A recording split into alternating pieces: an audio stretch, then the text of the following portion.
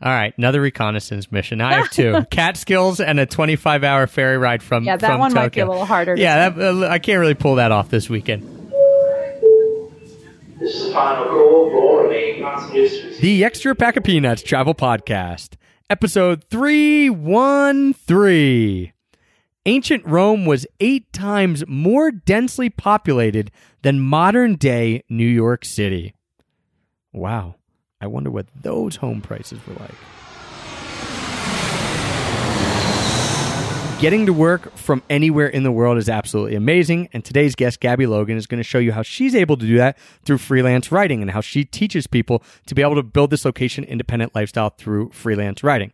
One of the downsides, though, is that you have to make sure that you're taking care of your laptop. So every time I travel, my laptop is like my holy grail. I have to make sure that it's not getting destroyed. And that's why I love my Tortuga backpacks, the Outbreaker backpack, the Set Out backpack. They have dedicated laptop sleeves with padding. They can slip right in. They're super easy to take out when I have to go through airport security. And they always have protected my laptop. I've never got a scratch on it, never got a ding on it, anything like that. So to me, when I'm traveling, I have to make sure that my laptop stays safe. One of the reasons I love my Tortuga backpack. So if you're traveling with a laptop, if you're someone who can work from anywhere, or you just have electronics that you don't want to get beat up, make sure you check out TortugaBackpacks.com. Check out their line of backpacks that they have there. Most of them have dedicated laptop sleeves that are going to keep your laptop safe and sound when you're traveling. And don't forget to use the promo code EPOP, EPOP, all capital letters, and that'll get you 10% off your entire order. 1, 2, 3. I'll show you Paris in the morning.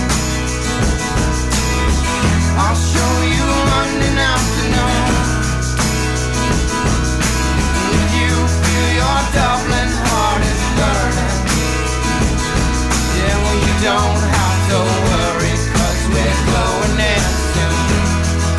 No, you don't have to worry, 'cause we're going there soon.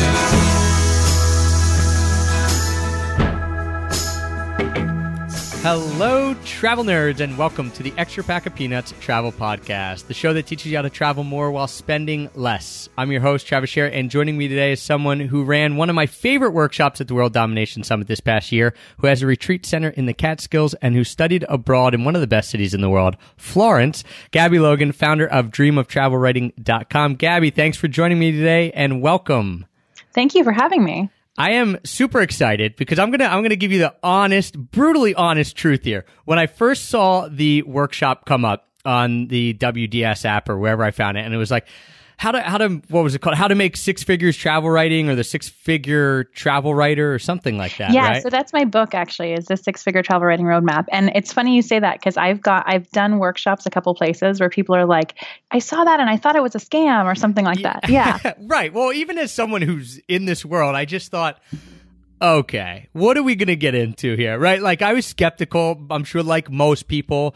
And, you know, we've done plenty of workshops where we're like, oh, your blog is not your business, it's just the marketing thing. You know, I'm like, what is she going to teach me that I don't know, or that's new? And the answer was a whole lot, which is one of the reasons I'm super excited to have you on today. And we're going to touch on that, ways that people can make, you know, a significant amount of money as a travel writer, how and where to find those gigs that pay and pay well, and all that kind of stuff. Also, we're going to talk about your retreat center and, of course, a bunch of travel stories and mishaps. So if you are someone who's listening who's like, hey, I have this dream of being a travel writer, well, there you go. I guess that's why you have the name of your website, huh? If you have a dream of travel writing, you're going to want to stay with us this whole time, because Gabby has some phenomenal advice that I hadn't heard really anywhere else. So before we get into that, Gabby, though, I do kind of want to back it up a bit. And the backbone of everything you do and everything we do here is travel. So when did that love of travel take hold for you? I'm actually a funny case, because I know a lot of people perhaps traveled a lot with their family. In fact, I was listening, as I'm sure that you listeners have, to some of Travis's other podcasts, and there's often that story of, well, I went with my family to blah, and that was it for me. But my family never traveled. Actually, my family traveled in this kind of weird way where they would only always go to the same place and never anywhere else. And we would never leave the country. My parents just had no interest whatsoever. But the weird flip side of that was that I grew up speaking Spanish because we lived in California and everybody speaks Spanish. And then my sister, who's quite a bit younger than me, she had an au pair that was from France France by way of Algeria and Quebec. So I grew up with languages and like this little hint of culture, but not actually ever traveling. So the first couple times that I left the country were always for kind of work, actually, but work as a teenager. So I'll explain. So I used to play field hockey, which sometimes people think is really silly, but I was in the Olympic development program for field hockey, and field hockey isn't so big in America, but it's really big in the Netherlands and also in the UK. And so I went on a trip through the Olympic development program to 5 or 6 countries in Europe to play field hockey. But while we were there, they took us around on, those crazy bus tours where you see everything in the city in one day. We did some of those. And then the next year, I used to sing professionally, and I went on a singing trip to Australia and New Zealand. And it was the same thing. We would be performing, but then we would take these little bus tours. And so to me, travel was always the tease. It was like, here are all these great things that you aren't experiencing, but they're out there. And here are these cultures that are different, that people in different places, just go to the grocery store differently than you do, but you don't quite know about it. So when I went to college, I decided in advance by reading the course catalog of my university.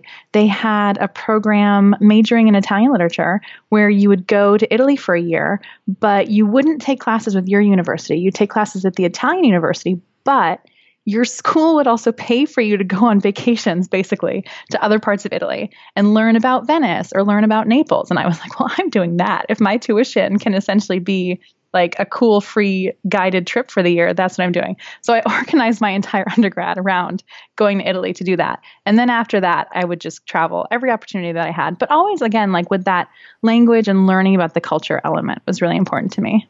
I never thought that we'd have the Olympic field hockey developmental system in common. Not that I was, because guys field hockey is even less common in the U.S. But my mother was in the Olympic field hockey developmental program. She still coaches field hockey, and she used to run camps. Speaking about a tease, when I was young, and they'd bring Dutch guys over to teach field hockey, right? To all these middle school / high school girls, and not really. Well, that's a tease guys. for the ladies for sure. Yeah, well, no kidding. But for me, I was always like, who are these like cool, tall guys playing field hockey, like muscular? And I'm like, I had never been abroad at that point when I was younger, and it was neat to have that little part of culture come and say like, oh, they're different than me for sure, but there are a lot of similarities. And so I actually have never thought about the fact that helped pique a little bit of my interest, but there it was. So yeah, Olympic field hockey, changing the world, right? Changing our little world. I've never had anyone else know what that is,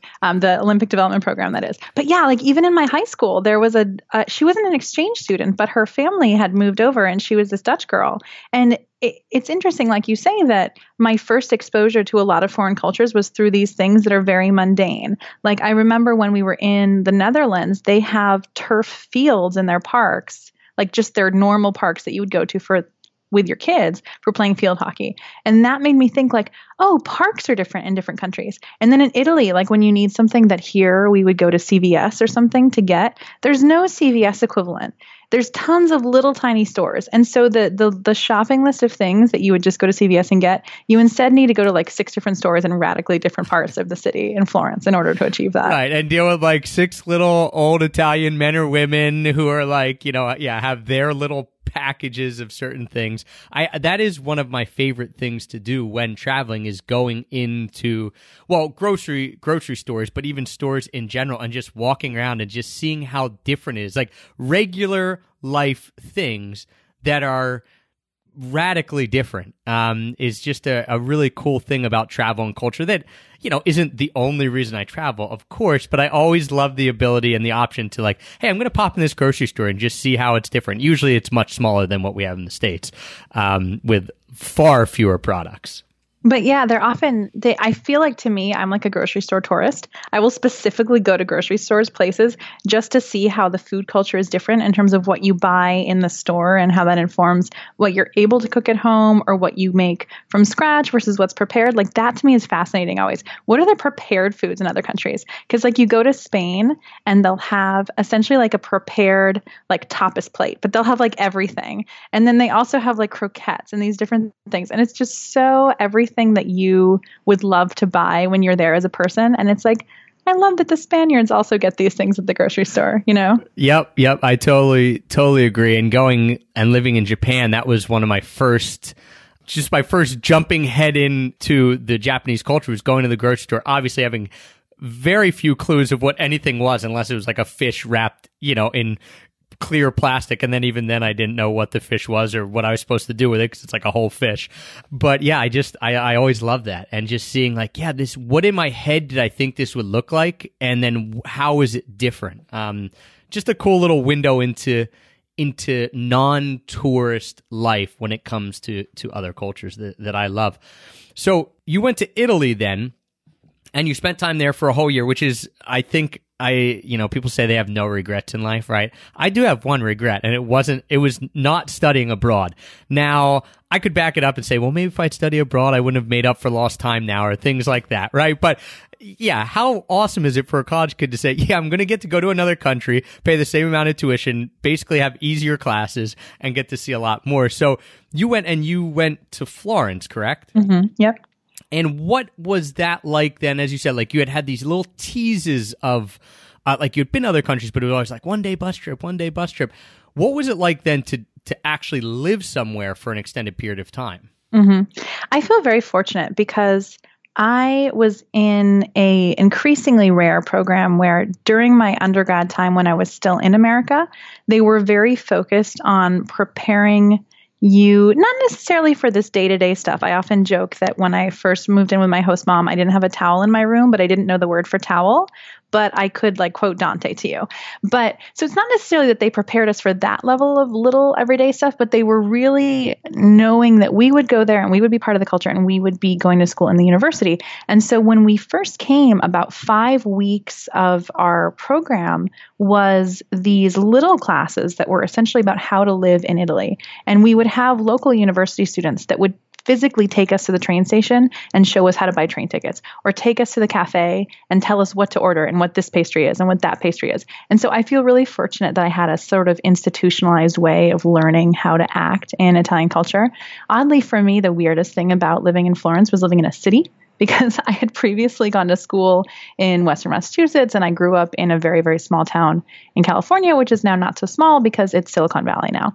But this is one of the interesting things that I find even for people who, like you were saying about yourself and also myself, haven't gotten to go abroad as young people, whether it's in high school or even in your college time, that I moved from California to Massachusetts for school. And that to me was a really big culture shock, coming from the West Coast to the East Coast, and not even just in terms of the snow, but different vocabulary and different things like that. So I think having that experience of translocating, even though it was in the same language, helped prepare me for going to Italy and soaking that up, because I already knew what I needed to look out for. So for instance, when I would be talking to people, I would listen for things that they said. And I even did this in India. The first time I went to India, I didn't know anything. And I just listened for the way that people said, okay. And there were 3 different words that they used that were in slightly different settings. And I just picked up that way of saying okay that was more like people there do. And even though I didn't know anything else, it made people feel more like I lived there and like I was a local. And so when I lived in Florence, I tried to pick up, as with whatever level of language I was at, or knowing about the culture or knowing about the city, I just tried to pick up these little local ways of doing things. And even like how you tie your scarf, or the director of our Italian program would always say that the fashion of the students would change dramatically by the end of the year. Everyone would have new jeans and, new hairstyles and all that stuff. And this is one of the things that has really served me well going forward, is that, especially as a journalist, but also just as a traveler who wants to know what to do in a place, when you meet people where they are, instead of coming from your own culture and imposing that in whether the way you ask questions or what kind of things you ask for to do, has really helped me to unearth a lot of things from locals that they might not tell you otherwise, or that they might kind of think like, oh, you wouldn't care. And so it's that open attitude, I think, was one of the things that served me really well in Florence, because a lot of the other people in my program, for instance, I remember we watched a lot of television, which seems stupid, but In Italy, they dub everything. They have this amazing culture of dubbing where Game of Thrones will show here, and then the very next day, the same episode is on in Italy, but in Italian. Yeah, and you're like, how do they turn that around so quick, right? You know? Yeah, but some of the actors are better in Italian. Like some of the voices are seriously better. Like they have just this amazing culture of dubbing.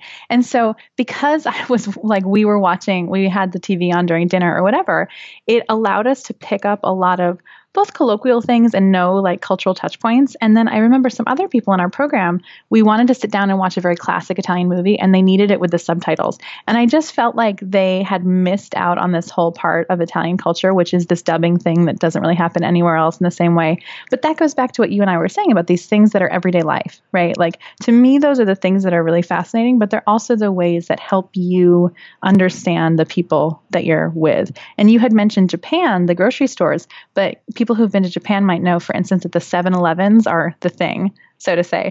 That in 7-Eleven you can get amazing food. My personal favorite is the pancakes that have a pat of butter and maple syrup in the middle, and it's this little pancake sandwich. And you're like, why do they have pancakes in Japan? But they do.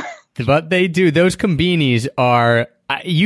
people don't understand like when I come and I was like, oh, well, they have convenience stores everywhere in Japan. People are like, oh, that's nice. And they think of their convenience store. I'm like, you don't get it. This is like a convenience store on steroids over and over again. You could do everything. You could buy movie tickets. You could pay bills. You can buy, you buy nice whiskey. They have like people stand and read magazines for hours. Like it is the hub of everything that is going on.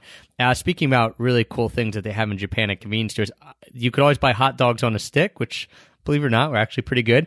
And they had little packets of ketchup and mustard that you would break open and squeeze, and it was a perfect line of both. So I learned to like mustard in Japan because you couldn't just have the ketchup. They both came out. So I was like, well, I guess amazing. I'm liking mustard. And now I like mustard way more than ketchup. So yeah, all the things that happen to you when you travel, right? The nuances of living in a place. And I think that's what you were hitting home too. The idea that when you do travel slower and or live somewhere, when you're somewhere for an extended period of time, you really do get to see things and appreciate things and experience things that you just can't when you're traveling through in a couple days. And listen, I travel fast sometimes and slow other times, so there's no right or wrong way. But it is really nice when you get to dive into a place much deeper than someone who goes through as a tourist. And like what you just said about the ketchup and mustard, I love that because it's a perfect example of how you often learn things about yourself when you travel slowly. Like when you travel more quickly, you can learn things about the place and you can be exposed to those things in the country. But it's when you travel more slowly that you really get to see how you function in other settings and other situations, and specifically when you're uncomfortable. That was a quote I had read when I was looking at what university to go to, which is that you learn more about yourself when you're uncomfortable. And that was one of the reasons that I moved to Massachusetts and that I decided to go to Italy and all of these things. But I think that is also one of the things that propelled me into travel writing, is that yes, you learn about these other places, or you're exposed to these things, or they're beautiful and you get to see mountains that we don't have things like that, or lakes, or, the beaches in Croatia or whatever. But travel helps you learn about yourself, things that you would never be able to do when you're at home. And that's one of the things that I really love about it. For travel writing, let's go into your history with it, or I guess how your career of being a travel writer has spawned itself. Was it something that when you were in Florence and when you're going to school, you thought, okay, like this is what I want to do. I want to be a travel writer. Walk us through the process that you took to get to essentially where you are now, because I think a lot of people, maybe not everyone, but certainly a lot of people listening to this podcast have dreams of being a travel writer. And some of the dreams might not always be reality, and we can get into all that too. But when did that start for you? And then what did it look like actually as it progressed? And that's a great question, the way that you framed it about the dreams, because when you mentioned, like, I guess that's why the company is called that. It's kind of funny because we actually call it that because of the double-edged sword, because you hear you can sit on a beach with your laptop, or you get paid to stay in 5-star hotels and get spa treatments and all those things. And that's the dream. But the thing is that there's kind of, not to say that there's the nightmare that underlies that, but the dream, it tends to be a bit of a myth, not necessarily the end part, but that it'll just happen overnight, or that it'll just that all you have to do is, get an assignment or reach out to this tourism board or something like that.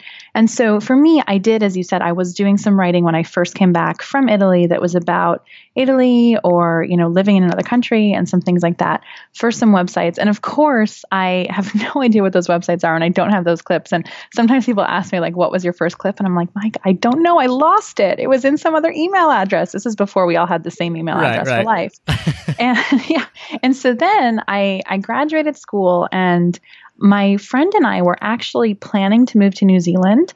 There's this program that I'm pretty sure they still have where you, as long as you're under the age of 25 or something like that, you can get a visa to live and work in New Zealand for 2 years. And we were planning to do that, and then we just couldn't quite get our crap together to get the applications in. And so then I ended up in Boston looking for a job, but always with the idea that I want to live abroad somewhere sometime soon. So I took this first job really with the eye of I'm saving up money so I can go travel. And that was typical post-college wanderlust, right? Like, I'm just going to save money and then I'm just going to go blow it all in traveling, which I don't not recommend that. It's pretty cool. But I kind of had the idea that I actually wanted to, like I was saying, I was really into what travel could teach you about yourself. And so I wanted at the time to become an Italian literature professor. I wanted to do a PhD and teach other students the same things I had learned about Italy so they could go and do that themselves.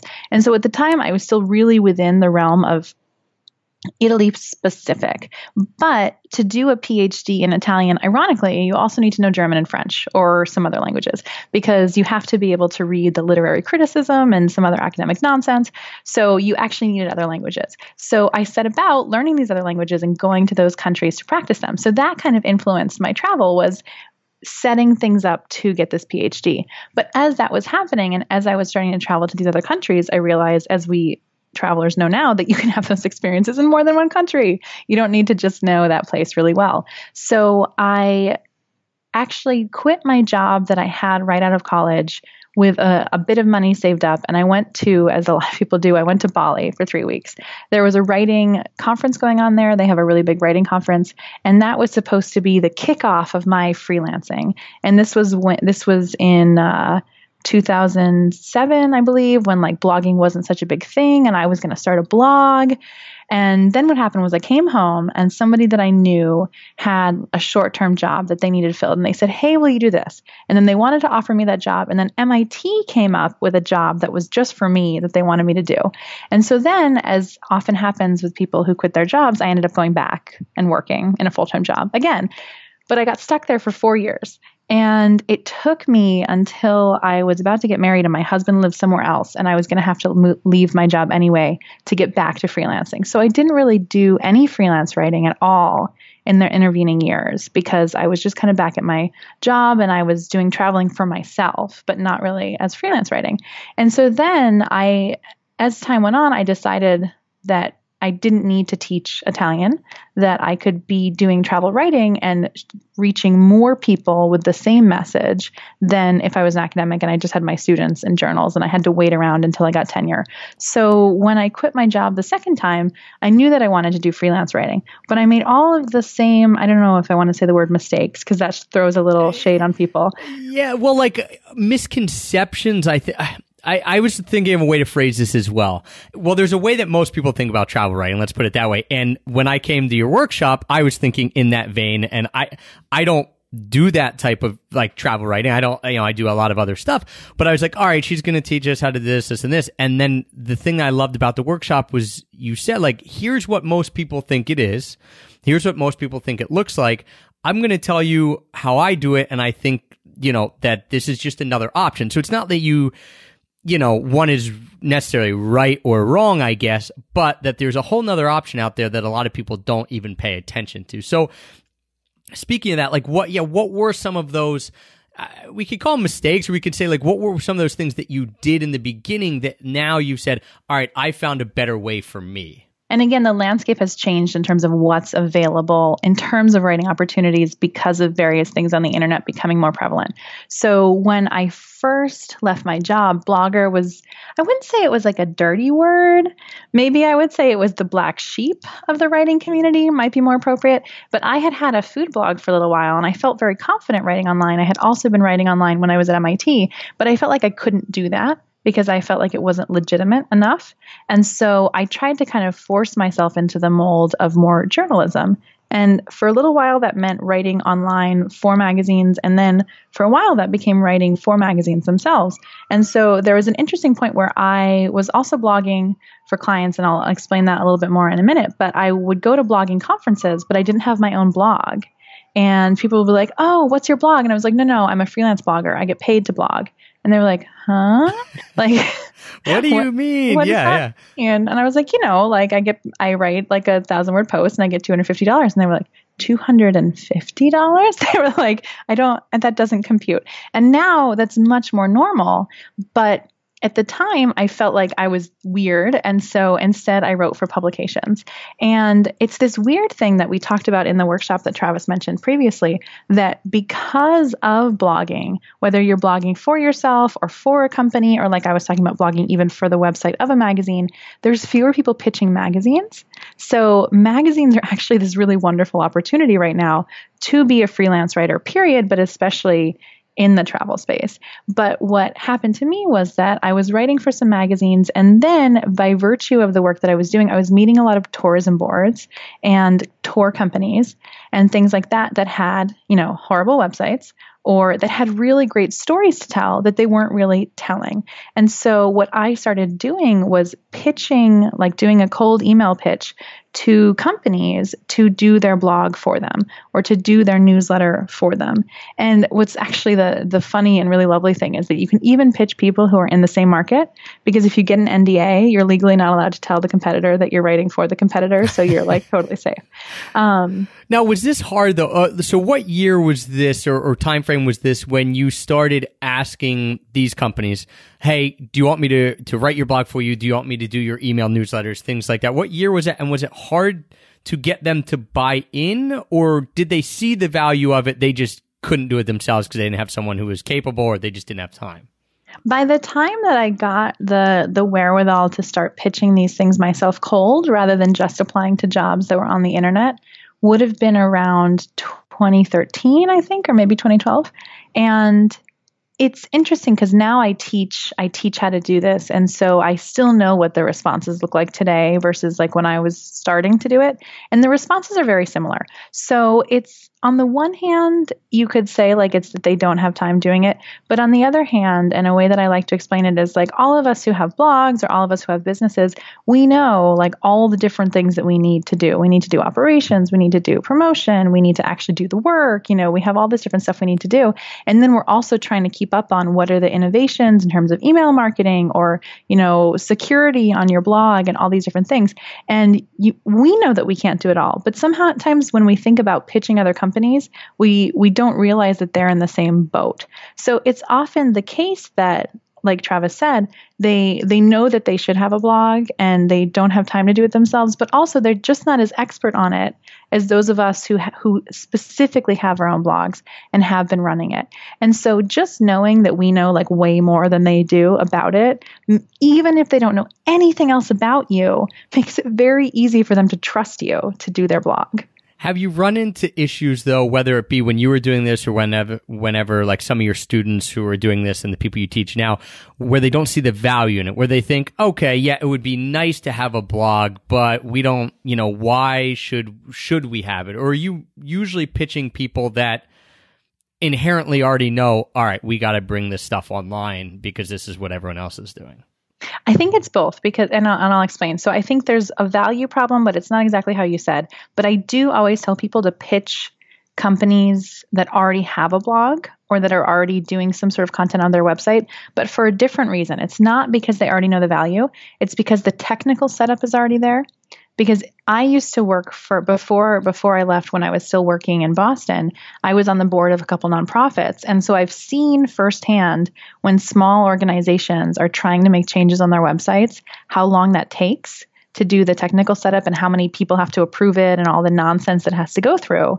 And so that can take a really long time and holds up your check as the freelancer if you're the one doing the content, because that comes at the end of the party in terms of doing the technical setup and how it looks and everything. So it's much better to approach somebody that already has the technical aspect set up just for the purely selfish reason that you get to do your job and get that money sooner. So that's one of the reasons that doesn't come up quite so much when people are pitching. But what does come up is the rate sort of, shock scare, let's call it, when people see how much it costs to have somebody do that for them rather than when they think of how much it just costs them to do it themselves. And, I hire contractors and I know how that dichotomy can look when you think of how long it would take you to do it versus how long it takes someone else to do it or what you think that rate should be. But I was just talking on a coaching call before this interview with somebody who had sent out a proposal and she hadn't heard back, right? And isn't this, whether you're a graphic designer or a web developer or writer, this is like our greatest nightmare, that we get on the phone with the client, we take the time to put together the proposal, now we're several hours in the hole with no pay yet, and then nothing comes of it. That's the worst. And I asked her, did you find out what their budget was? Because they were super excited, they really liked her, and she hasn't heard. And this is almost always what happens. It's not necessarily that they don't see the value, but that they don't understand the value at the price that you gave them. And so that's one of the things, whether you're pitching blogging or whatever it is that you sell, that you can run into that sort of value issue is around when they have a number in their head that hasn't been reconciled with the number that you're going to send them before it shows up to them on a piece of paper. Right. And so there's probably no one size fits all answer to this, but what is a way to work with that issue? Like, what is something that you would suggest someone do if they gave a number, they haven't heard back, and now they're sitting there thinking like, either like I asked way too much, or is there something they can do beforehand to get a better feel for maybe where they should price themselves at?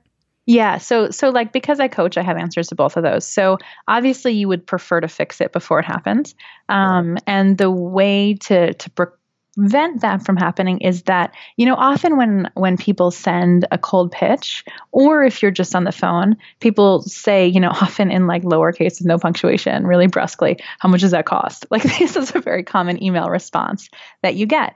And the way that I do it / I teach it and people do it is to say, it depends on what you're looking for. And so we use this as a interesting kind of selling tool to show them how complicated blogging is, to scare them out of doing it themselves while also proving our own value. So for instance, we say, we drop things like keyword research and SEO optimization and selecting images from stock with the correct attributions and editorial strategy and developing ideas around what your customers want to know. So we basically say like, it could cost like from this to this, and these are all of the factors. So I need to know more about what you personally are interested in before I can give you a more specific number. And that helps push them towards hopping on the phone and discussing with you further. But if you've had that phone call and then you've sent them the proposal and you're now in the sad cricket land, let's call it. So if you're hanging out in sad cricket land, what you can always do is say you had sent the proposal, a week has gone by, you haven't heard anything. You can say, hey, I just wanted to see if you had any questions about anything in the proposal. I know we didn't talk about a lot of these things on the phone call because I was digesting what you were looking for to put together the proposal. But if you want to hop back on the phone and talk about different types of packages for different budgets, let's do that and like offer them some days. So that's another way you can bring it back if it really feels like you're starting to lose them. Yeah, I think that was a great point that you made as well, is kind of breaking down. Anytime you're doing anything, whether it be writing or any type of contracting freelance service, breaking down everything that's involved in it is going to, as you said, make your value that much higher and make them realize all the things that go into it that they don't know about. So instead of saying, hey, I'm just going to write you an article and you're going to have it on your site, your writers, or you would probably do SEO and keyword research and all that anyway, because... And if it's interviews versus online research. Right. Yeah, it's you're going to do it, but you don't think of it as like step by step by step, because a lot of times people are used to doing it, right? So they would do all that naturally. But if you sit down and think of all the things you're doing, obviously it's usually much more robust than just the actual writing part. There's so much more that can go into it. If people are, so we're talking about like these negotiations and things like that, but what if someone's just starting out and they're saying, all right, I want to be a travel writer. A lot of times people say, all right, I'm going to start my own blog. So you can tell us whether that's a good thing or a bad thing, or who it's right for, or who it's maybe not right for. Again, good and bad are a little tough. He laughs to because use. he knows my stance on this. Yeah, but I mean, a lot of people will be like, I want to be a travel writer. I'm going to start my own blog, and I'm going to make money off my own blog. Mm-hmm. What would you say to those people who are starting out who think that's probably the way to go about it? Yeah. So this is interesting. So I like to think of in terms of ways that you can make money as a travel writer, let's call it, that there's essentially 3 avenues and you can mix and match. One of them, what I just described about this thing of going to companies or going to tourism boards, we'll call that content marketing, right? The other way is editorial. So writing for publications, and those publications can also be online. There's a shocking number of websites now that have travel editorial that you wouldn't expect. And I often, and this is kind of why the path is very different for each person. So for instance, somebody that I coach, she has been writing for a while about mindfulness and wellness and meditation and different things like that. So we were looking up outlets for her to transition sideways that had that element, but also had travel. And Well Plus Good, which is a really big website that a lot of people really like, you know, the writing and the images on, but it's in the wellness space. They have a huge travel section. If you're in food, Tasting Table has a huge travel section. So a lot of these websites that you might already be frequenting do have travel editorial. So editorial isn't just magazines these days. Then the next one would be having your own blog and monetizing your blog. And for a long time, and I think thankfully this piece of advice is starting to die out, but people were being told if you want to be a freelance travel writer, so not your own business person, but if you want to be writing for other places, whether content marketing or editorial, you should start a blog, because then your blog posts will become clips. And I'm trying to say this in a way that doesn't betray how I feel about it. But then editors will come and find you based on your blog posts and assign you articles, right? This goes into all of those dream of travel writing myths, right? So the thing is that, as any of us who have had blogs know, for the first year, whatever, it's your mom and the crickets who are coming by and hanging out on your blog. And that's not a very viable strategy until perhaps your blog has become big enough, maybe that now editors are coming to visit. So that's not a good way to start if your goal is to freelance. However, if you want to have your own business, and I really love this definition of business that's actually from the former CEO of IBM, it's basically that a business is something that happens whether you're there or not. So freelancing is service-based. So you have to be, forget about just doing the pitching, you have to be writing those pieces. But a business is something where you have created something of value, and that will give you money even if you're traveling, which for a lot of people who just want to be nomadic is a great goal, right? Because then you don't have to be online all the time.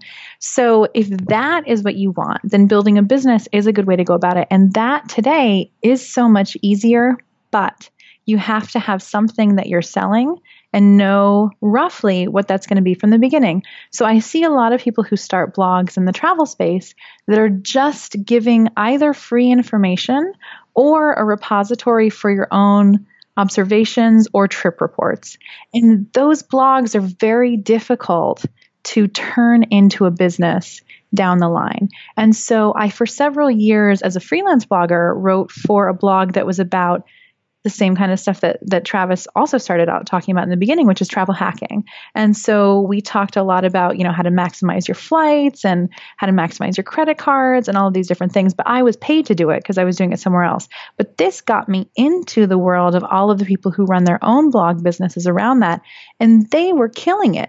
They were running conferences for consumers who wanted to come learn about it. They had services for, like I said before, they showed that it was really difficult. And people said, well, I want this, but I don't want to do it. So they were like, great, just pay me $150 a ticket and I'll get your tickets for you. So they had it going on. But the rest of the travel bloggers didn't. And the interesting corollary of that was that they separated. Like they weren't in the mainstream travel blogging community because a lot of travel bloggers just weren't monetizing. And so I've seen some interesting things, whether it's a lipstick that's a perfume in a lipstick container so that you can take it on your flights and it's not technically liquid, or, people who are making different bags, or there's Jody at Legal Nomads that started making these papers that said everything you would ever need to say about allergies and gluten-free in every different language. There's all of these different products that have come up, but people tend to do it through a second blog because they realize that their first blog is just not going to cut it. I think that is inherently the biggest mistake people make when they start blogs, if they want to do it to make money, is that they think that the blog itself will make them money. Like the physical writing of a post will make them money because they'll get all this traffic and they'll make money off of traffic. But it's what I thought when I started too. And I get why people think that. You just assume you're going to write like and your blog's going to make money. And we always say like the blog should be the marketing tool that makes money for that leads to the thing that makes you money, whether it be a course, a product. Yeah, like you said, physical products. Maybe you have a backpack and you're writing about the best ways to pack. And so you have a blog around that's leading people to read about that and realize why your backpack's the best, whatever. So many people, I think, have that misconception that the actual writing of a blog is going to make them money, when in reality that's very, very hard to do. And one of the reasons I was so skeptical before this workshop, and you're like, oh, 6-figure travel writer, I'm like, how is that? Like, the amount of traffic you would have to make money just off random ads and little affiliate stuff to make 6 figures would be astronomical. Like, so that's one of the things I like about you, what you talk about, is the fact that there's this whole other side of freelance writing that has nothing to do with you actually having your own blog, but has to do with you writing for other places. And you started to mention that some of the random places that you would never know would pay writers. What are some of those, like, to give people an idea? Because I think most people would think, oh, I want to be a travel writer. I'm going to write for National Geographic or Condé Nast or whatever, just these huge magazines or New York Times travel section. What are like some examples of places that you found like decent paying gigs as a freelance travel writer that people would never even think to look or know about? So these days, like I said, there's quite a palpable split between the online versus the print markets, but not just in the way where you would think, obviously, like the pay, which is definitely different. And one of the things is that online markets are a quicker, faster route to having recurring work. So something that I talk a lot about I do a free webinar every week that's around the business of travel writing and also this kind of content marketing things that we're talking about and the magazine landscape. But something I talk a lot about is that your hourly rate is the only thing that matters. If you are a freelancer who works in a service sort of setting and you are charging on fixed price, the only way for you to, especially when you're new and you can't just command a higher rate based on experience, to earn more is to do what you're already doing faster. And so when you're writing for the same client over and over again, it saves you so much time, not just because you don't have to go out and be pitching new people, but also because you already know the style, you have a relationship and a shorthand with the editor. And so one of the nice things about writing online about travel is that it's much easier to get that sort of recurring thing because they're publishing so frequently. So there's just so much more content with online stuff than there is print, obviously. Yeah, that's needed. And so it pays a little less. And so sometimes people are like, well, I would rather do print because it pays more. But actually, in the long run, you would be better off for your own needs, whether it's income or stability or whatever, just writing for a couple online outlets regularly. But in those cases, like I said, you can write for only websites or you can write for even the websites of magazines. So for instance, being a woman, I never picked up Men's Journal on the newsstand, and I didn't realize that Men's Journal is actually kind of like an adventure travel magazine. And then I was at a conference where there was a woman who said that most of her work is writing for Men's Journal's website. And I was like, how does that work? Interesting. Yeah. And they publish, I'm forgetting if it's a week or a day, but they publish 10 to 12 articles, either a week or a day, on their website. And that's not uncommon. And so even if you want to be associated with one of those big outlets, doing it for their website can be both easier and more efficacious in terms of getting more assignments. And a lot of places, for instance, Afar, which is a newer magazine but has jumped onto that list of, oh my God, I want to write for this magazine. They similarly take a lot more stuff for their website than they do for print, obviously, because they're just publishing more. And Saveur, which is a food magazine, but it's about the culture really around the world and food cultures. That's another one where they take a lot more stuff on their website, and they do have a very robust website. So even just starting with magazines that you might read already or that you know and looking at what they have for the web outlets is a good place to start. But then also, when I was looking up these websites that surprisingly take travel, I even found clothing stores that do city guides of different places. I mean, we all, or perhaps most of us are familiar with Gwyneth Paltrow's Goop, right? They even do city guides. But you'd be shocked at how many people do different types of travel. I found by accident a website, and I'm sorry I don't remember the name, but it's actually run by Time, so it pays pretty well. But it's specifically about breakfast foods. Like, it's an entire food website that's just about breakfast foods, but like 40% of it is travel. 40% of it is like where to eat in this place, or this really cool breakfast from, Japan or something like that. So there's an amazing number of editorial only websites, and then there's the magazine connected editorial websites. But then in print right now, like I said, there's more opportunities because people aren't pitching print, but there's also more opportunities because there's simply a crap ton of new travel magazines coming out every year. And people don't believe me because they've heard that magazines are dead, but I run a database of travel magazines and I add a new one every single day. And so we have about 500 in there, and I'm in no danger of running out whatsoever. So there are so many magazines out there that need writers because people aren't pitching them. And people say, oh, well, but I want to write this first person storytelling story from my trip, and I want to include my photos, and I just don't know where to put it, so I'm just going to put it on my blog. And the answer is these independent travel magazines. They are publishing the same sort of first person story that you would put on your blog. That's just a profile of this amazing, for instance, one that somebody had mentioned to me recently. It's a synagogue somewhere in Eastern Europe where all of the Jews were taken away. And this man who's Catholic that was friends with these Jewish boys as a kid then dedicated himself to keeping up the synagogue, like throughout World War II and the Holocaust and everything, in honor of his friends who have left. And now I believe it's a UNESCO site. And she went there and the guy showed her around and she had the amazing story of him and the place. Like, that's the kind of thing that a magazine will certainly publish. But people just say, I don't know which one. Like, nobody takes that kind of stories. But these independent magazines, there's a lot of them. Sidetracked, Travel Almanac, Another Escape, Collective Quarterly, Kinfolk. Like, we've got about 60 or 80 of them in the database, but they're all features. They're all first person or third person stories of just the same type of thing that you might put on your blog, but you can both get paid and get a really beautiful magazine clip out of it instead. So where should people look for those gigs? So you mentioned, I want to hit on this for sure, because you have your database, which means you've essentially done a lot of hard work putting that together.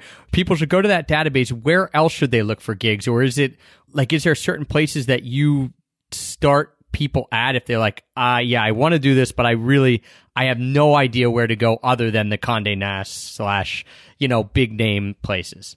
Yeah. So like I said earlier, the magazines that you already read, but the thing is, like, people are like, well, I don't really read magazines. So if you haven't already, just looking in your area, there's a lot of free weeklies, or edible magazines are free in the stores that advertise in the edible magazines. And I think there's like 60 or 80 edible magazines now.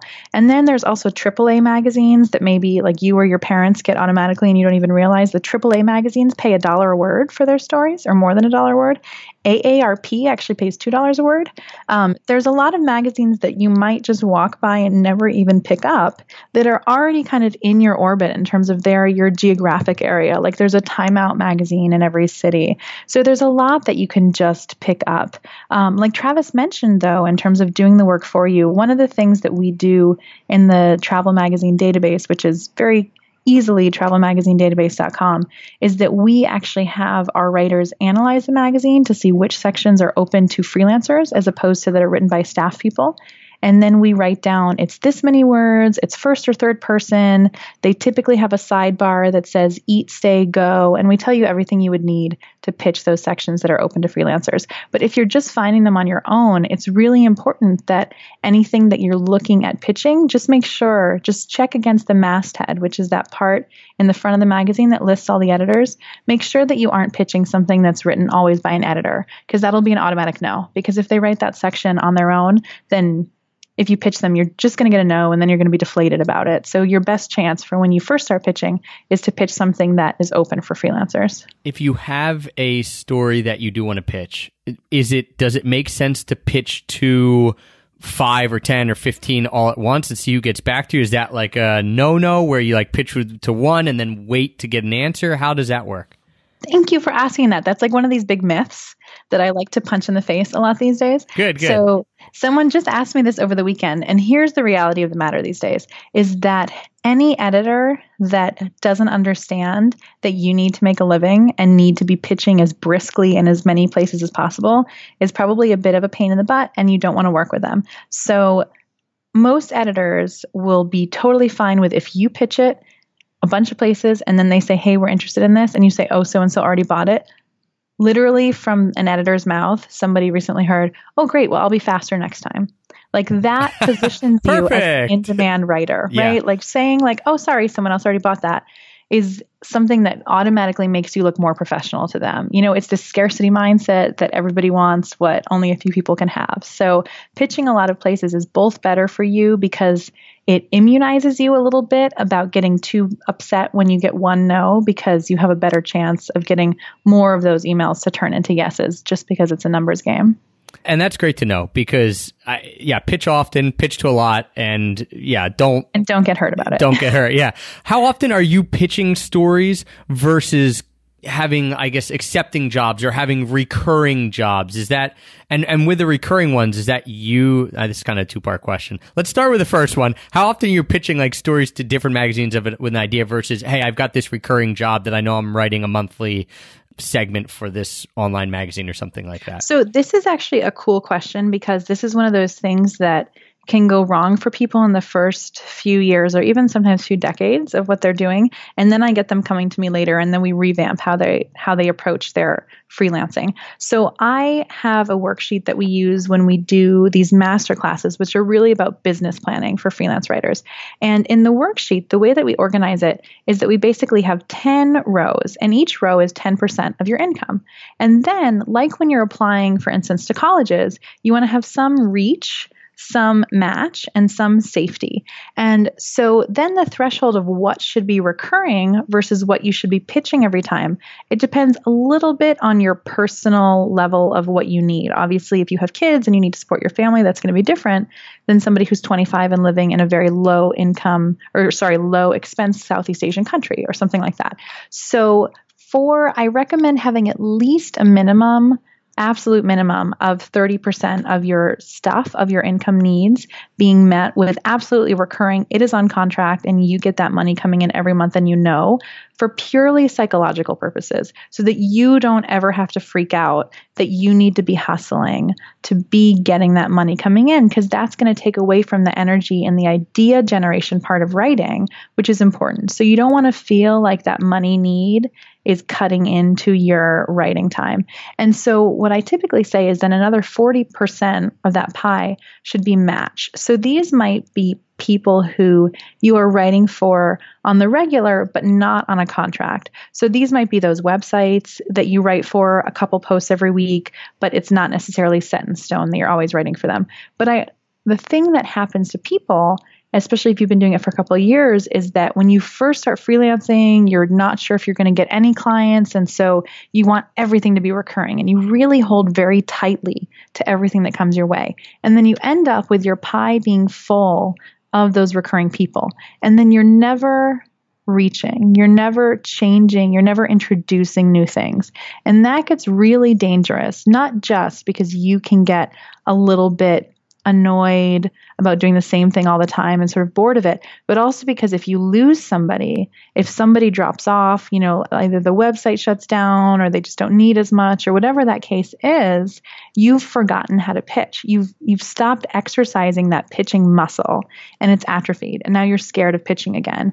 And then it's this big ramp up period for you to start building in new things. So I recommend that people always be pitching, but you don't want to be pitching for your whole income every month. And this is one of the reasons why I was saying like those editorial websites are really great, because even if you do want to write for magazines, it's really stressful to have a bunch of new magazines every month be your whole income, because it's a lot of learning the styles of different people and places. And that's brain draining, right? Like that takes a lot of different energy away from not even just other parts of your work, but other parts of your life. And especially if you're traveling.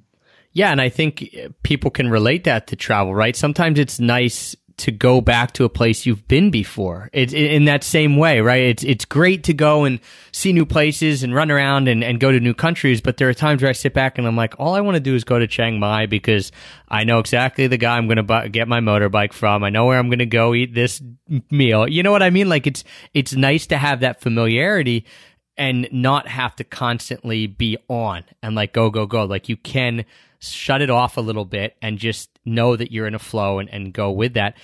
Give us an example of something that you've done or that you've had students do that is like recurring. What is an example of something that would be something that maybe someone starting out could possibly find? Totally. So there's, like I said, it depends on what segment you're looking at. If you're looking at the straight magazines or if you're looking at the websites. So with websites, there's one version for the content marketing websites, like for company websites, and one version for the editorial websites. So for editorial websites, it is pretty hard to get into the situation where you're actually on contract to write a certain number of posts every month. But what you can do is you can get into a groove with an editor where you just send them 10 or 15 ideas at a time, and they just say this, and this. And then going forward for the next month or two that those are the articles that you're writing for that website. And it's great because then you don't have to be pitching all the time, but you can also plan your work ahead. And you can do like a little bit of work on that article now versus every week you have a brand new post that you have to do, that you have to come up with, and you have to do it in just a week. So that's how you would do it for like an editorial website. The way that you would do it for content marketing clients is that you would, for instance, like I was talking about tour companies. So you would pitch this tour company to do your blog and then to do their blog rather. And then when you set up the contract, you set it up that there is a minimum 30-day like turn off clause so that if either party wants to leave the agreement, there's notice. And that helps you for a buffer if you need to replace them down the line, either through their fault or your own, that you have that time to replace that recurring income. But in the contract, you say, and every month I get paid on the 1st, the full amount, or it's split between the 1st and the 15th. And the reason that I like to do that with blogging contracts is that people who commission blogs, especially who aren't editors themselves, forget that even besides writing the actual blog post, there's all this work that you've done before that started in terms of fixing the editorial calendar, researching what that thing is going to be. And so the reason, for instance, that I always explain to clients that I need to get paid on the 1st is that, well, if you're receiving a blog post on the 1st, I obviously already wrote that one before you've paid me, but I've also already done the planning and perhaps have already written a good chunk of these other posts. So it's actually a midpoint in my process where you're paying me. So that's that type of recurring. But then for magazines, there's also a type of recurring work that you can do. So on the one hand is very similar to the editorial websites that I was talking about, where you're just kind of not on contract, but you're pitching them ideas and you get them to assign you a bunch at once. But there's also this thing called being a contributing editor. And like this masthead I was talking about before, where you'll see the names of all the people, you'll often see contributing editors listed on that masthead, but they're actually freelancers. But they're freelancers who are on contract for that magazine to write either a piece or two every issue, or to write a certain number of words every year, or a certain number of pieces every year. So that's a way where you can even be on contract to do recurring work for a proper print magazine. So what does a typical, I know this is going to be very hard, all right, saying the word typical, but a typical week or month look like? Don't say for me. I wasn't going to say for you. I was going to say, because I know you do a lot of other stuff now, talking about like having a business that's built around freelance writing. You obviously do some freelance writing, but you also now teach people how to do it. But what does a typical week or month look like for, again, a typical regular, I hate to use these words, but for someone, one of your students who is a freelance writer, they're making good money. This is their job. This is what they've been doing. Like, how does something like that look for someone from the outside looking at their life? Totally. So I'll use an example actually of somebody who contract writes for us, because I know that she's been doing this for a while and she's pretty far along in terms of having her work for the month meted out. So she's a good example. So she does a lot of the entries for our database every month. So she knows that every week she needs to give me a certain number of those. Then she also has copywriting. So she'll write not exactly blog posts, but the web copy for travel related companies. And then she'll do some editorial pieces here or there. So what'll happen is that she'll know what her editorial deadlines are for magazine or website pieces for that month. So those will go on her calendar, and either, she'll start working on them as soon as she gets them, and start working on them means that she needs to set up phone interviews with the people she's going to interview for the piece, or she's starting to do her web research. So she has that there so that when she's like, hey, I know what the structure of this piece is going to be. Like, I have a brilliant idea to start it, and then I'm just going to sit down and work on it. She's got that done, because really those editorial kind of magazine deadlines become the linchpins in your calendar.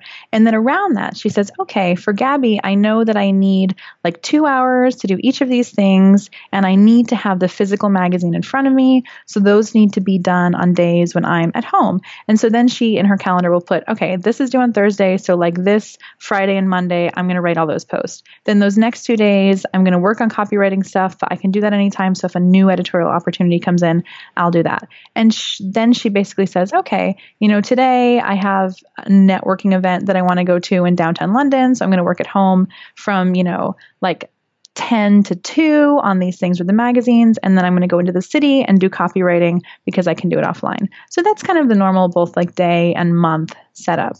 And that's why having the recurring things versus not makes your life so much more livable. Yeah, because like you said, you put those big stakes in the ground, or those big linchpins of, all right, these are the things that are very, very time sensitive. Here are the things that I can pop in and do for an hour or two because they're not as in depth. I don't have to get in the writing flow, all that kind of stuff. But doing the research in advance is also a big thing, because that way, whenever you finally feel that like, okay, I get it, you can sit down and write that thing, rather than saying, okay, I have a deadline, I need to write this right now, let me be clever. Like, that's really draining. Yeah, trying to be clever usually leads to being very unclever or not clever. Or spending 10 times as long. Yeah, exactly. That's very, very true. So kind of the last question before we transition here, because this has always been top of my mind, is when I first started writing, right, as a travel blogger, like you said, it was a funny term. It's still funny in 2012, but I was writing on the travel hacking side. So you mentioned this. I kind of didn't say I was a travel blogger because I wasn't really, like, there was that break a little bit.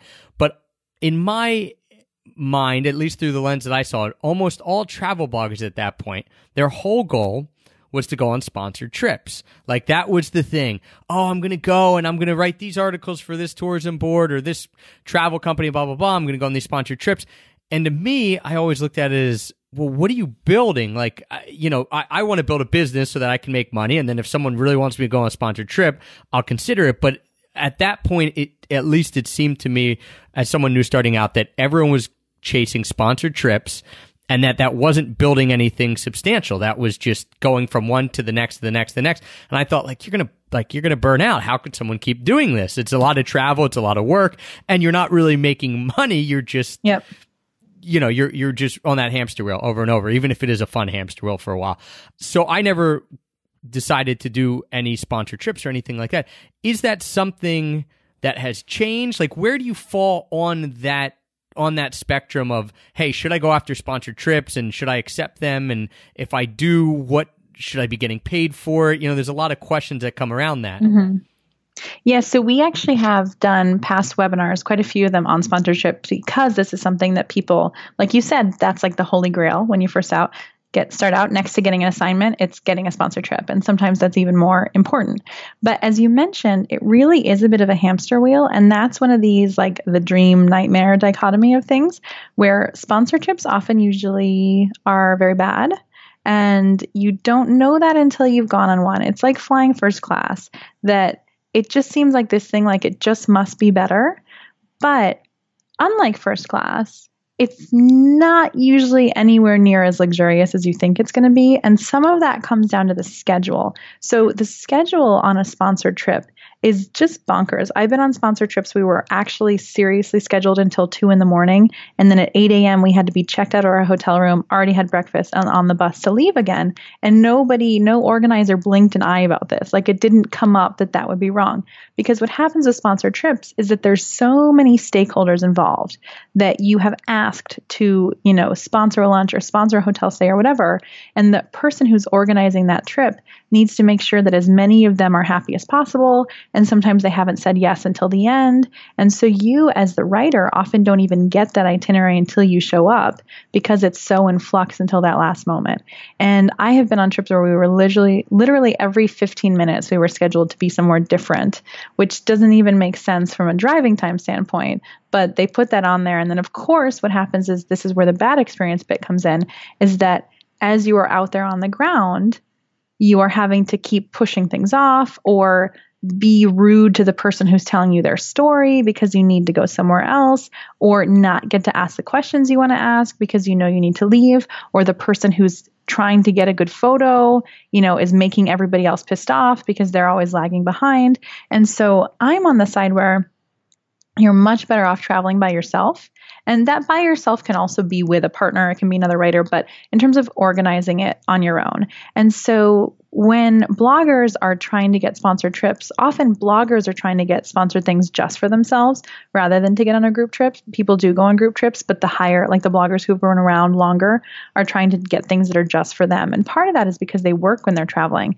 And so they do need time in their schedule to be more flexible around that. But also it's because they know that being on a group trip is kind of horrible and they're unlikely to really get what they need. And so like Travis said, it's not a good time input for what you're getting out of it for your own business. So I actually don't do too much sponsored stuff at all. Like sometimes I do, because when you work in travel, the conferences that you go to often have trips attached to the conference. So you only pay $100 or whatever it is to go to the event, but then you can go on multiple day trips and even overnight trips for free as part of that conference just by being an attendee. Like you might not even have to apply.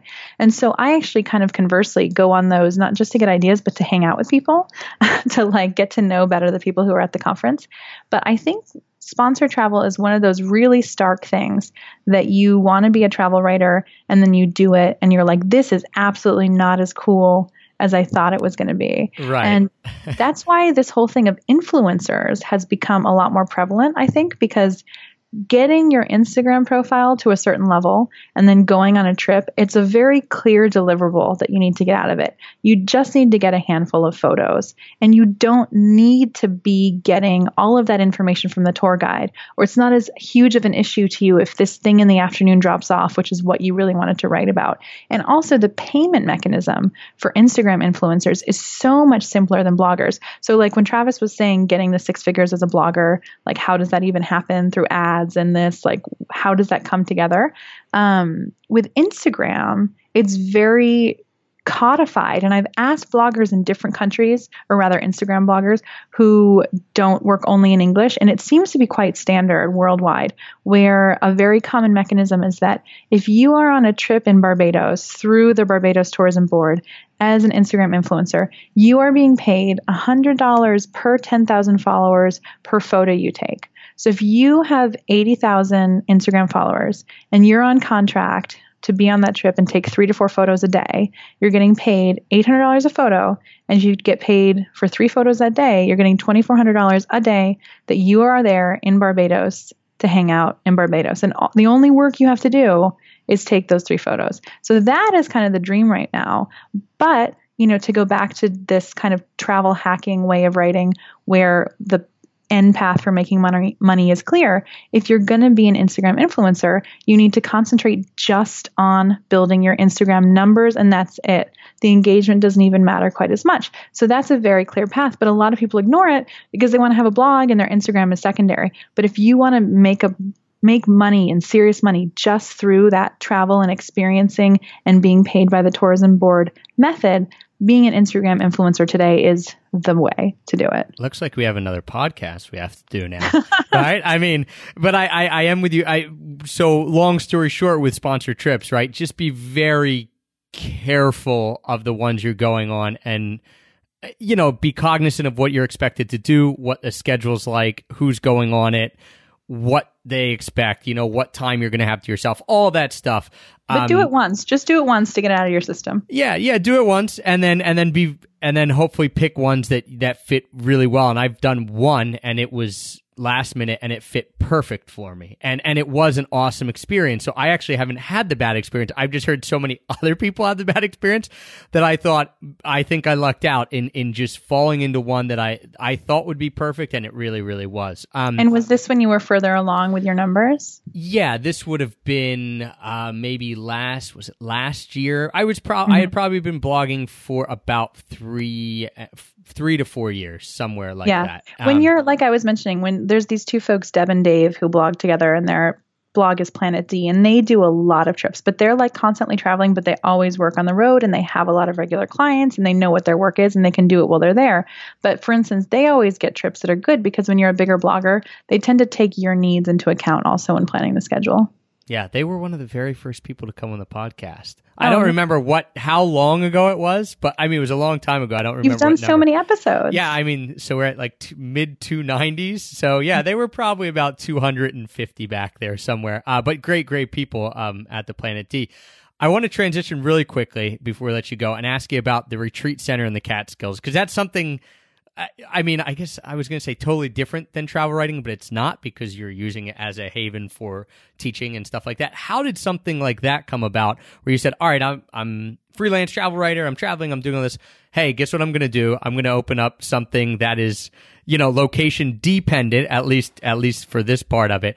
And what does it look like? Like, what do you guys do there? I'm just interested in the whole thing of having this retreat center in the Catskills. Well, you're in Philadelphia, so you should just come. All right. All right. How far? 2.5 hours to get in my car now? After the baby. That's right.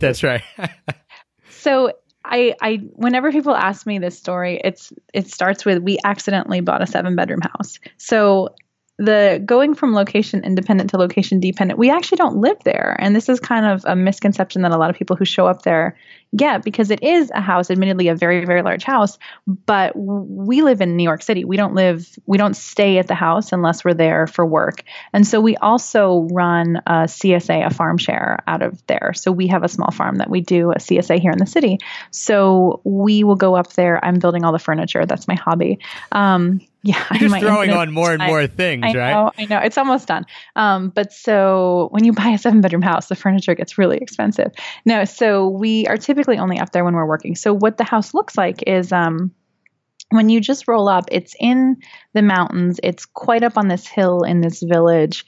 And from the outside, it looks like a totally normal sort of suburban setting. And then you go inside, and like I said, there are 7 bedrooms. We have a 1,200 square foot pub in the basement with a sauna. And then we have the backyard. We have a mini forest. The backyard is quite big, and it's contiguous with some of the neighbors who have chickens.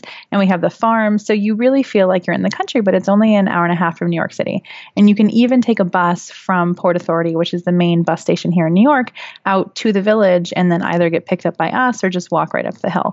So I use it for myself for retreats, and it's kind of this chicken and egg thing where we started doing retreats because we bought the house. So I wanted an actual tiny house, like on wheels, a tiny house, and we were looking for land, put it on, and we couldn't get land where we could have a mobile home because the tiny house is on wheels. It's technically a mobile home. So then my husband said, well, let's just buy a house that we don't care about and just put it in the backyard and not tell anybody, like not, follow the permits you're supposed to get. And so I said, great. And then as a lark, we saw this house listing, and we were like, we just want our real estate agent to take us there just so we can gawk at this house. And it actually cost a really similar amount to several of the other smaller places that we were looking at because it had been in the same family for a really long time. It had just been passed down, and the original father who built it had died, and they were trying to offload it more or less.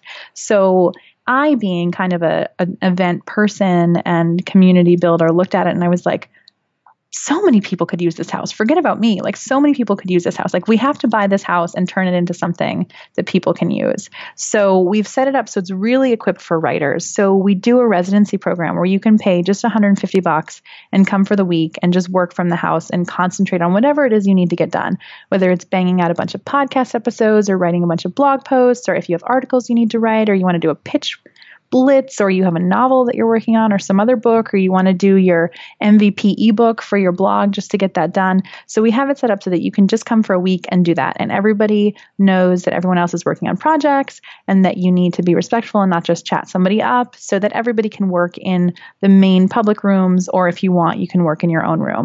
So you can work, we have like a 40-foot long window that looks out into the back where there's deer and turkey and stuff, and you can sit there and work with the beautiful nature behind you, so that whenever you get distracted, you can be like relaxed instead of on Facebook.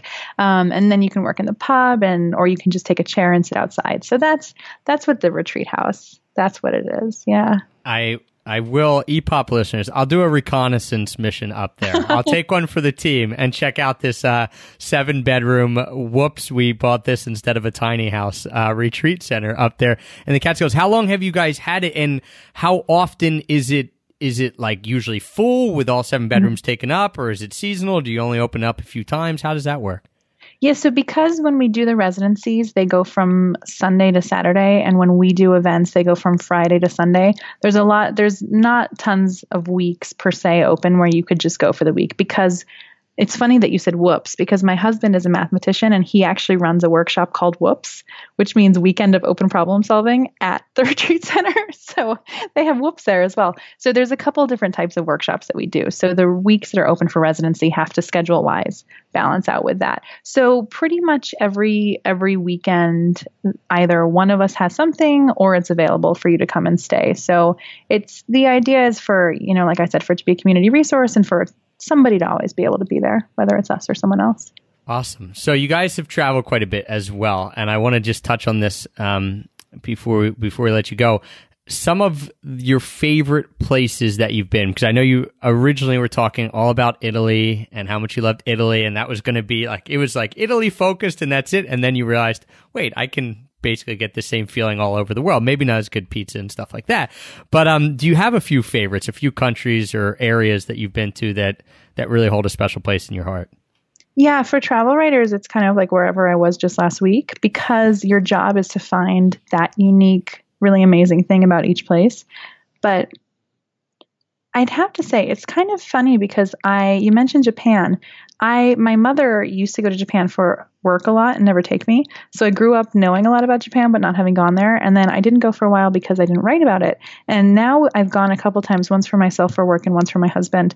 And there's just so much about Japanese culture, like the way that they do things so that you never need to feel uncomfortable or ask questions. Like you'll be in an elevator and there's a little triangle in the corner and it has an emergency kit. It can also be used as a bathroom if the elevator's stuck, and it has like every single thing you could possibly need. Or in the rooms, they give you slippers, an outfit, like pajamas, and a robe to take to the spa, and a toothbrush, and razors, and like everything. So like there's just something about the type of hospitality in Japan that I really, really love. And I went with another WDSer actually to this set of islands that are a 25-hour ferry ride from Tokyo. And there's no airplanes to go there. The only way is on the ferry ride.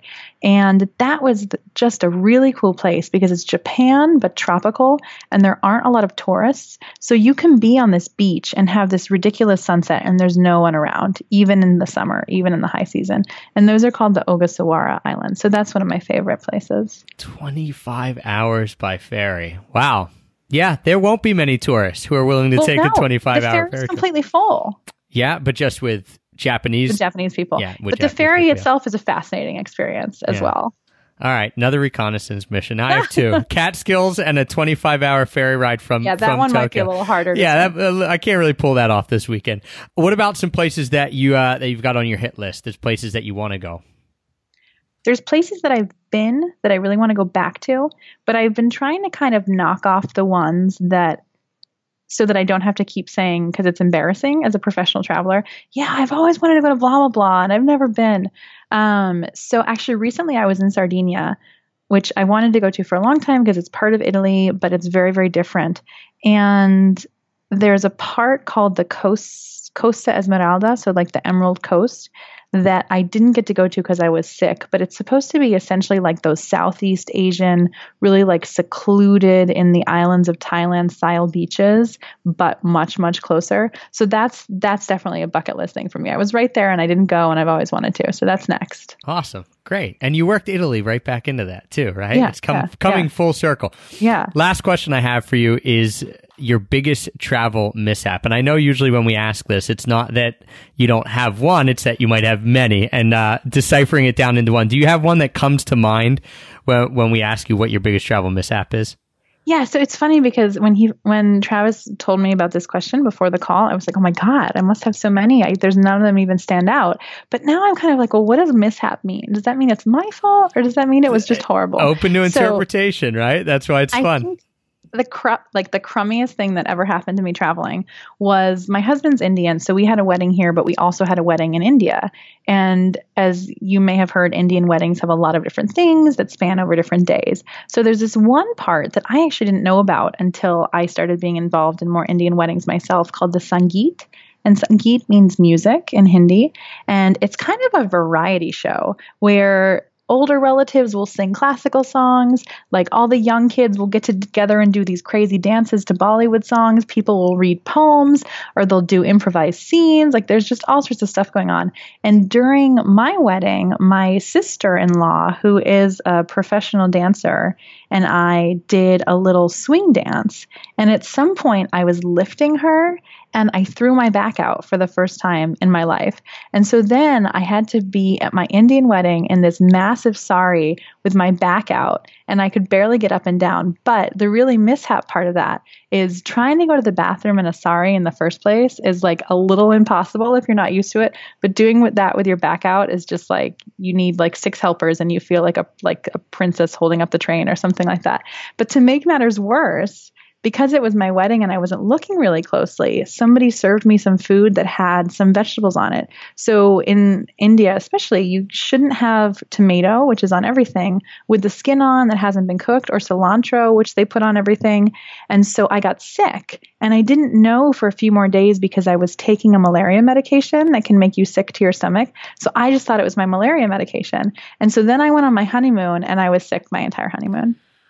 That's my biggest mishap. India. Yeah, that's pretty big. I mean, it kept going. It was like, oh, I threw my back out. Plus, then I got food poisoning. Plus, yeah, I've been to one Indian wedding in my life, and I got food poisoning from I don't know which day it was. It was like 2 days before the wedding, when it was just the bride's family, you know, when they do separate parties. Anyway, yeah, it was pretty brutal. Last question for you. What do you have coming up in the pipeline, Gabby, that people need to know about? Yeah, so I do so many things, as I'm sure you do as well. So in terms of things to know about, I guess it is that we kind of just officially opened up applications for this residency program at the retreat house that I mentioned for you.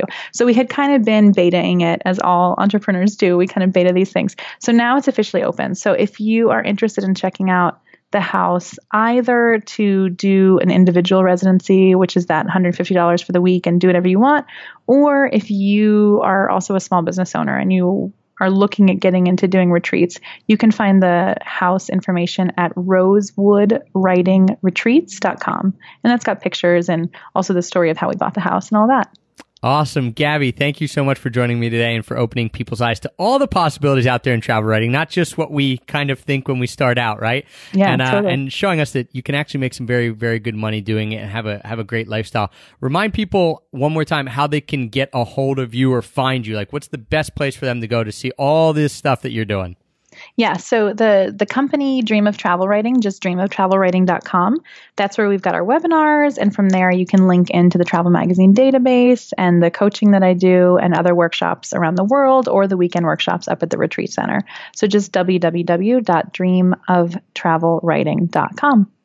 Thank you, Gabby. And guys, we will link up everything that Gabby talked about today in the show notes, so you can get that extrapackofpeanuts.com/shows. We'll link up everything she's doing and everything we discussed here right in there. Don't forget, if you are traveling around the world, you need a good travel backpack, check out tortugabackpacks.com. Use the promo code EPOP to get 10% off anything you order there. Thanks again, Gabby. I really appreciate it. It was absolutely awesome, and hopefully we get some more travel writers out there from this.